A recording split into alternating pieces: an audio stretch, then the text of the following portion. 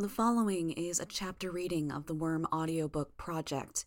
Please support the original author at parahumans.wordpress.com or by donating to his Patreon at patreon.com/wildbow. Arc 19, Scourge, 19.4.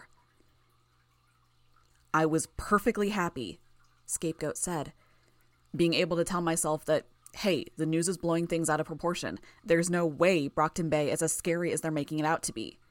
Dragon suits get sent in and are promptly forced back out, but really, the mayor's telling Washington it's safe enough. The media got something wrong, or they're making little problems sound bigger than they are. See the pile of dead bodies where this girl... Echidna, Tattletale supplied. Where Echidna spat out clones. Okay, I can live with that. An unusual power and strong parahuman. Could be an exaggeration. See the destruction, the ruined buildings, and the streets that still haven't drained 100%? More or less what I expected from the news. The girl with the mutant dogs. Bug girl. Still manageable. But she opens her mouth. Scapegoat pointed at Tattletale. And pop goes my bubble of happy self-delusion. You want to tear a hole in reality? Tecton asked Tattletale. I do. I want to use Scrub's power in conjunction with another power that draws heavily on accessing other worlds. It's why I contacted Faultline's crew. They're our best bet. Murden might work, but he's unlikely to cooperate. Scapegoat could work too, but I think it'd take too long. And it might need a human sacrifice, having Scrub hit someone who was heavily affected by Goat's power. Regent nudged me. With Grugon, it's your job to lay down the law. No human sacrifices. He'd mimicked Gru's tone of voice, with a forced lowness. No human sacrifices? Did I really want to veto any possibilities when we were faced with threats like the Endbringers and Echidna? You're not saying no, Regent commented. Tattletale, I said. What's the point? Why open a hole like that? It's a place to put Noelle, for one thing. We can stop her other ways, I said. She's not invincible. Yet, Tattletale said. Yet. We can put her down. With Legend, Eidolon, and Alexandria alone, we should be able to do enough damage that she can't keep regenerating. Maybe. It was hard enough before. We've got big guns now, but it's going to be rough. It'll be a lot easier if we have the Travelers on our side, and we'll have that if we can give them the one thing they want. A way home. A way home? Tecton asked. Cauldron's the group responsible for plucking people from their realities, wiping their memories, and leaving them changed, marked with a tattoo. Tattletale said. She glanced at Gully. I did too. Gully's eyes were wide behind the curtain of braids. And the Travelers, as far as I can figure, are the same. Only they still have their memories, and they are altered in appearance. It's like Noelle got her entire group's share, Tattletale said. Gully slammed her shovel into the ground, but she didn't say anything as seconds passed. You want to tear a hole in reality to send them home? Tecton asked. It's the best bargaining chip we have, short of a cure for Noelle. How do we even know which world it is? We don't, but we can ask, Tattletale said. What I'm getting at is that this is our best weapon, our best bargaining chip, and our best tool. If I'm right, if I'm close to right, then this is a way to shut powers off at the source. Assuming you have a way to kill or break the connection with these things you're describing, Tecton said. I'm assuming we can get our hands on some weapon of mass destruction, Tattletale said. Too many potential disasters, Tecton said. Listen, I get it. I've been where you are. There's a lot of tinkers and some thinkers who've been where you're at right now, who've had that brilliant idea with the power to change the world for better or worse. Most of us stop at that line. We have to. This isn't changing the world, Tattletale said. This is going to the heart of every single damn problem we've been facing and surgically removing the most dangerous parts. We can access the places where the powers are coming from and shut them off. It's an answer. If you can manage the risk, Tecton said. And I don't think surgically is even close to being the word you want. With tears in reality, it's equivalent to using explosives with a yield you can't even guess at. I'm a good guesser, Tattletale said. And this is the part where I cut in, I said. We're short on time, and I have stuff to see to. Why don't you guys talk this through and I'll collect supplies with Scapegoat in the meantime? Go for it, Tattletale said. I'll come. Rachel told me. Too much fucking talking. We can't let Scapegoat leave in the company of 2 known dangerous villains, Tecton said. Send someone with us. Gully and Wanton then, Tecton said. If that's all right, Gully, we'll watch your prisoners. I'll ask, she said. Thank you, I said. Atlas isn't far from your territory, Tattletale told me. Head a little north and you should be able to find him with your range. I nodded. Gully gave me a thumbs up, her phone still pressed to one ear, and we headed to the van. Wanton was the only one who could fit in the driver's seat and who had a license. With Gully and Bitch both in the back, I figured it would be safest to ride with them. Rachel was managing better these days, but a fight between her and one of the heroes could spell disaster. It took a minute for all the dogs to climb in the back of the vehicle. I used the time to gather my bugs in nearby buildings where I could collect them on my return trip. Rachel wasn't feeling talkative. Gully seemed lost in thought, and both Wanton and Scapegoat were in the front. That left me to get a discussion going, and I was too tired to bother. I closed my eyes, arranging my bugs into an arrow on the dashboard of the van. They rearranged themselves into a right turn to signal to steer toward Lord Street, and from there it was relatively smooth sailing.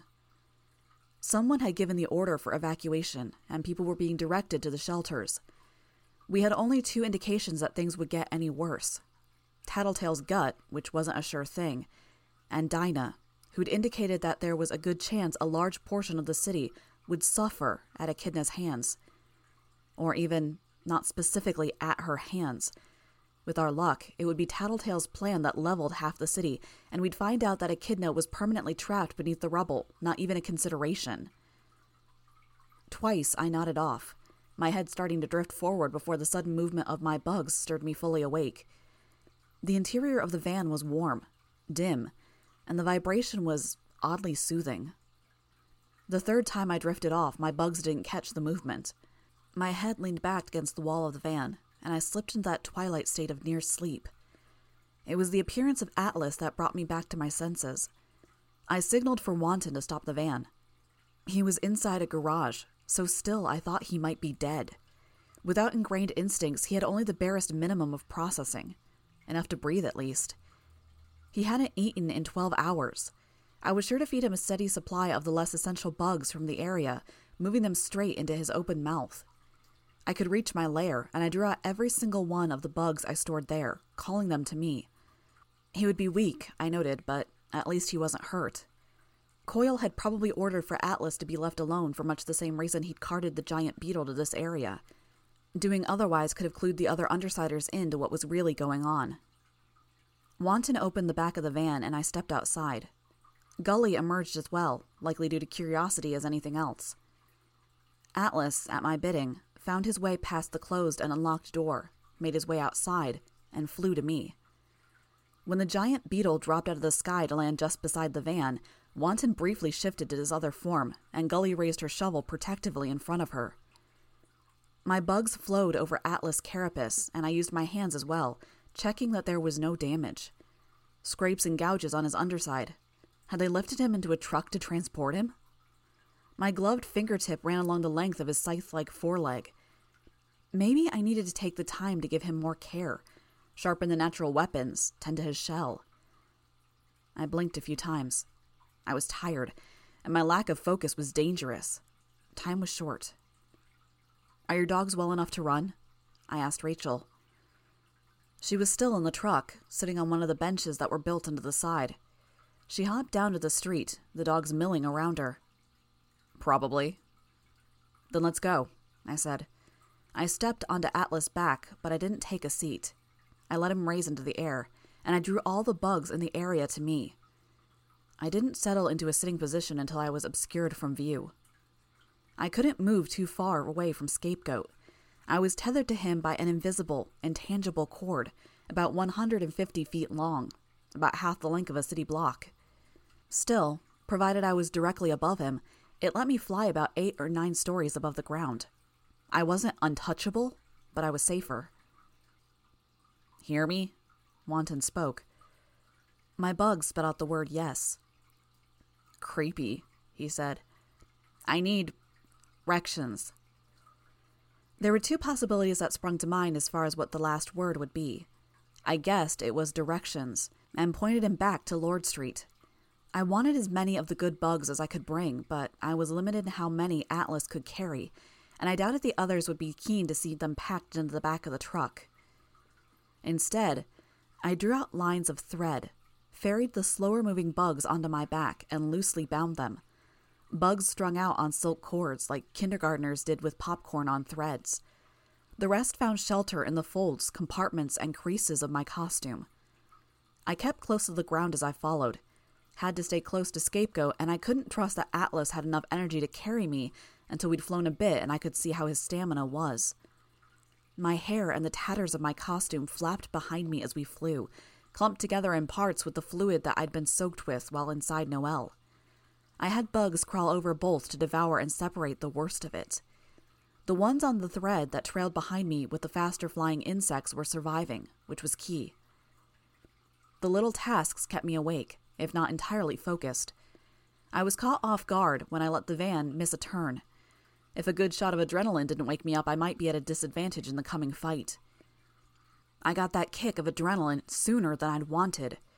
We reached the clearing where the others had been and found it empty.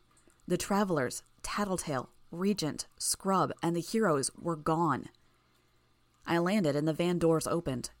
Bitch stopped just beside me, Bentley at full size, and the other dog standing maybe 3 feet tall at the shoulders.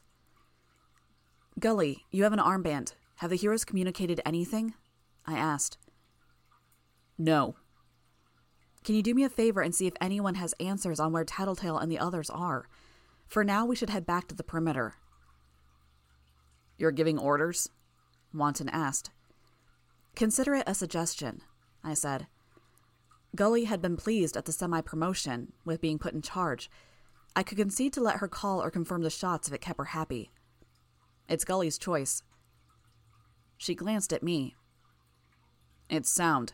I'll use the armband while Wanton drives. We reached the perimeter around the destroyed building before she got a reply, and we found Tattletale in the company of some of the major heroes. Legend, Alexandria, and Eidolon weren't present, but that wasn't a huge surprise. They apparently had secrets to keep. More than one cape turned their attention to me as I approached. They didn't shoot, though. I was relieved at that. It would be a bad way to go, getting gunned out of the air by heroes with twitchy trigger fingers. I had to pause while the van stopped to pass through a contingent of heroes. Rachel sort of strode through without really asking for permission.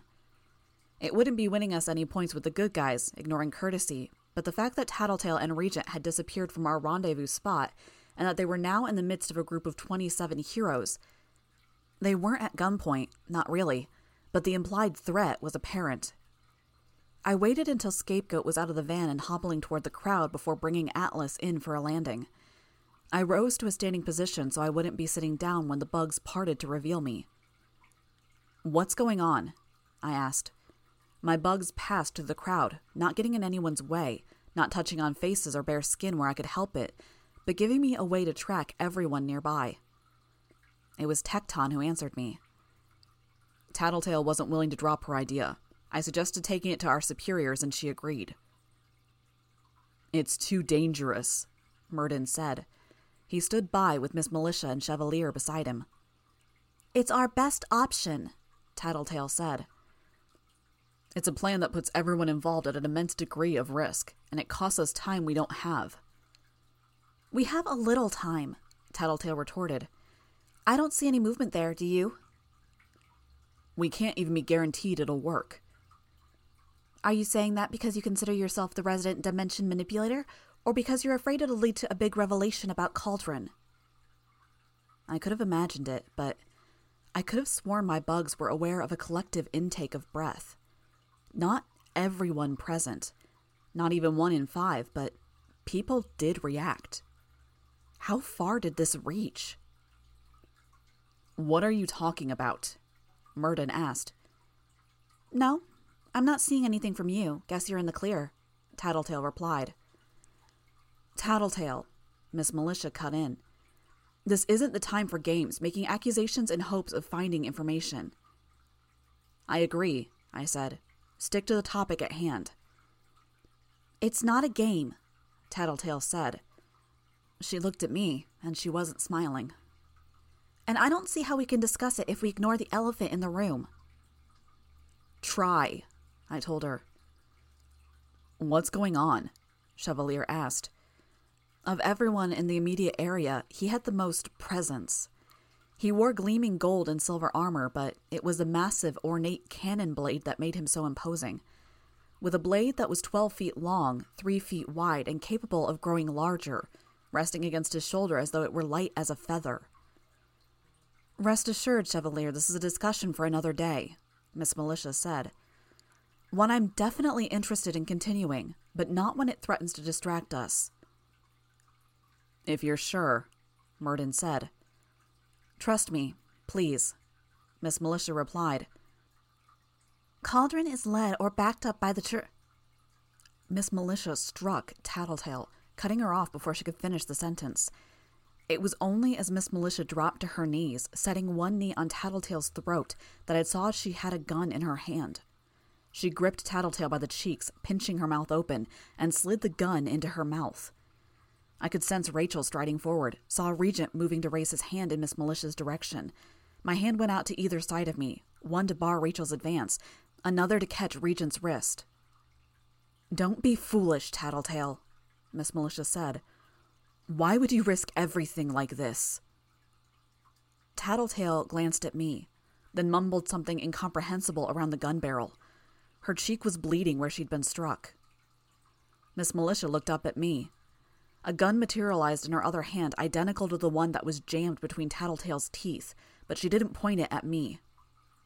Do we have a problem, Skitter? Not unless you pull that trigger, I said.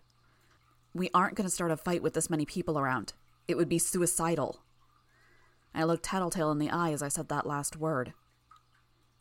Is she a clone? Murden asked. I almost wish she was, I replied. No, it's the real her. Can you tell me why she's doing this? Miss Militia asked. I don't know, I said. Yes, but not in entirety. We were tired, but that wasn't it. It wasn't all of it. Couldn't be. It wouldn't account for the almost suicidal edge of her actions in just the last half hour. There was something else going on. Tattletale, Miss Militia said, I'm going to remove the gun. Think very carefully about what you want to say. Deliberately attempting to divide our ranks could be seen as a violation of the truce, and I will push for the kill order if it goes that far. Tattletale nodded. She winced as the gun was removed. You can't put a kill order on the other Undersiders. They aren't responsible for anything I'm saying. Heck, 2 of them aren't even here. You'd be killing innocents. I don't think anyone here thinks any of you are innocent, Miss Militia said. They're relative innocents? Tattletale tried. Quiet, Miss Militia said, her voice tight. I'll be quiet when you tell me you won't punish the others because of me. Just be quiet, Miss Militia said. Chevalier said, his voice low. I won't gainsay any of your decisions, and with this being your city, you have the say unless one of the triumvirate supersedes your order. But you're attacking a girl when she was only talking, and there are a lot of eyes and ears here. You're saying it doesn't look good, Miss Militia said. Her eyes were fixed on Tattletale. Not for your career. I don't give a flying fuck about my career, she replied. I care about all of us getting out of here in one piece. And you think she'll put us all in danger if she opens her mouth? Chevalier asked. Yes, I think Tattletale can do a catastrophic amount of damage if she opens her mouth, Miss Militia said. You've read her file. I have, Murden said. Is the information she wants to share pertinent to this crisis? Chevalier asked. Not immediately, Miss Militia said. Tattletale cleared her throat, apparently asking for permission to speak, but Miss Militia gave her a tight shake of her head in response. Not as far as I'm aware. I've discussed much of it with Skitter. If I may, I spoke up. Innumerable sets of eyes turned my way. I let go of Regent's hand and dropped the hand that was still held up in front of Rachel. What is it? Murden asked. I can try to explain. You can send away the rest of the capes. I explain to you three, and you decide if and how much information to disseminate to your underlings. I'll try to be more delicate than Tattletale was, avoid the more sensitive parts. I don't agree with Tattletale's plan, but it's too dangerous to make calls without knowing the key details, and some of this stuff is need to know, if we're to have any chance of getting the Travelers or Noelle to cooperate. Murden looked at Miss Militia, and she nodded. Murden raised his voice. I'd like everyone who isn't immediately involved in this discussion to find something else to do. Some people started shuffling away. Aside from heading straight towards the site where the helicopters were still laying down containment foam or walking face first into the containment van Wanton had parked, there were only two directions to walk, and one group of people weren't moving. Gully. One of the twins was tugging on her arm, but she wasn't budging. Gully, a cape I didn't recognize, spoke. Get a move on. I want answers, she said. The Undersiders have them. And Chevalier will contact me with what he feels we need to know, and I'll pass that on to you and your squad, the cape said. That's not enough, Gully said. I don't want a condensed version. I want to hear why I'm like this. A murmur ran through the crowd, and I noted that some of the capes who had reacted before were standing out more. One was breathing harder. Another was fidgeting where she'd been calm before. This is the kind of insubordination that goes on your file and costs you promotions, the cape said. I've been passed up for promotion so many times I've already gotten the message. Monsters don't get to be team captain. Your argument doesn't have any weight to it, Lono. Weld approached her. Their eyes met, and Weld came to a stop, turning around so that he stood just to her right. He didn't say a word. Miss Militia stared at him, and he didn't even flinch. This is a critical situation, Murden said. We're on the brink of another potential conflict with an S-class threat. If the Undersiders have information we can use, information that could be sensitive, we need you to clear out. I've spent years like this, Gully said. It's not just me either. There's others. Weld. Hunch, Weld added.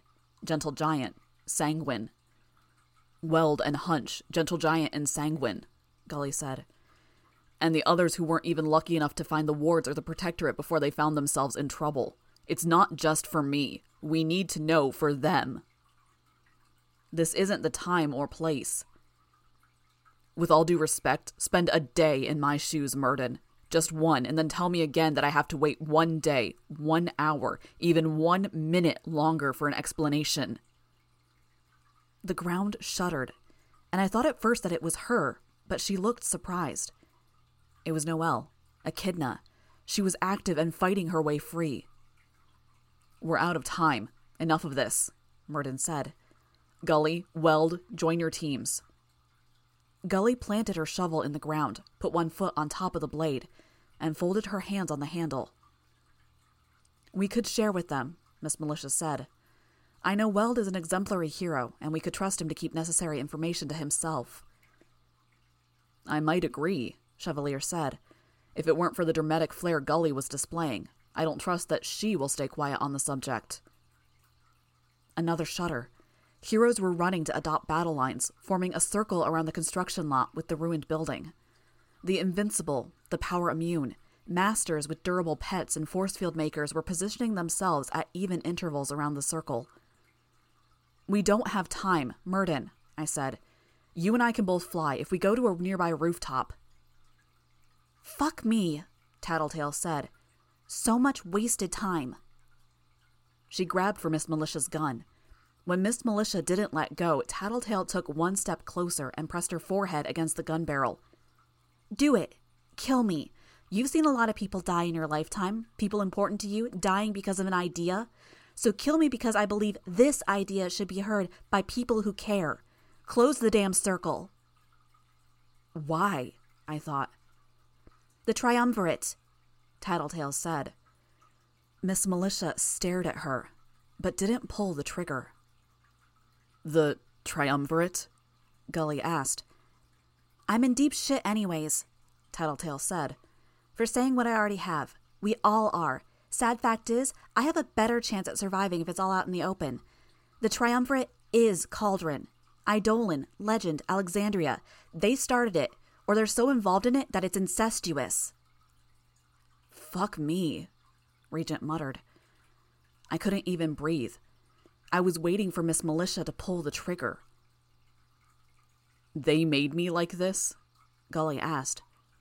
Why? Not sure. A warning maybe to people who didn't pay their bills? Or they figured that while they're brainwashing you, they'd implant you with built-in weakness, something a paying customer could exploit. That's it? That's your answer? I'm sorry, I said. I wasn't sure if I was apologizing because it was insufficient or because I'd let Tattletale take things this far. The ground shook more violently than before. The air was filled with the thrum of helicopters that were flying overhead. By contrast, he flew so silently I almost missed him setting down. I didn't have bugs in the area, and my eyes were trained in the general direction of Gully and the wreckage of Coil's collapsed base. Legend, landing in the midst of us. You heard, Tattletale said. She didn't sound surprised. Lip reading, he murmured. I can see very long distances. Put the gun down, Miss Militia. The cat's out of the bag. You're admitting it? Chevalier said. There was another rumble, shaking the ground so hard that most of us lost our balance. Legend stayed perfectly upright, no doubt using his flight to hold himself a hair above the ground. He checked the fighting hadn't started. It's true? Gully asked. We started Cauldron in the early days, he said. They had a way to give people powers, and each of us were desperate for our own reasons. We should have had trigger events, but we weren't lucky enough to have the potential. Nobody deluded themselves about the risks. We knew that it was all too possible to die or become a monster. But you did. You made monsters, Gully said. Everyone who took a dose went into it with their eyes open, he said. And we reduced the chance to a single digit of a percent. 2-3%, if that. And at the same time the numbers were decreasing, we were realizing how badly we needed the heroes that Cauldron could provide. Capes without trauma to drive them toward villainy. Cauldron turned it into a business, producing heroes and acquiring funds from the wealthy to redirect to Endbringer recovery and further research into powers. We knew it wasn't ideal, that some would turn to villainy, but with the appearance of the Slaughterhouse 9 and the damage the Endbringers were doing, we had to do something.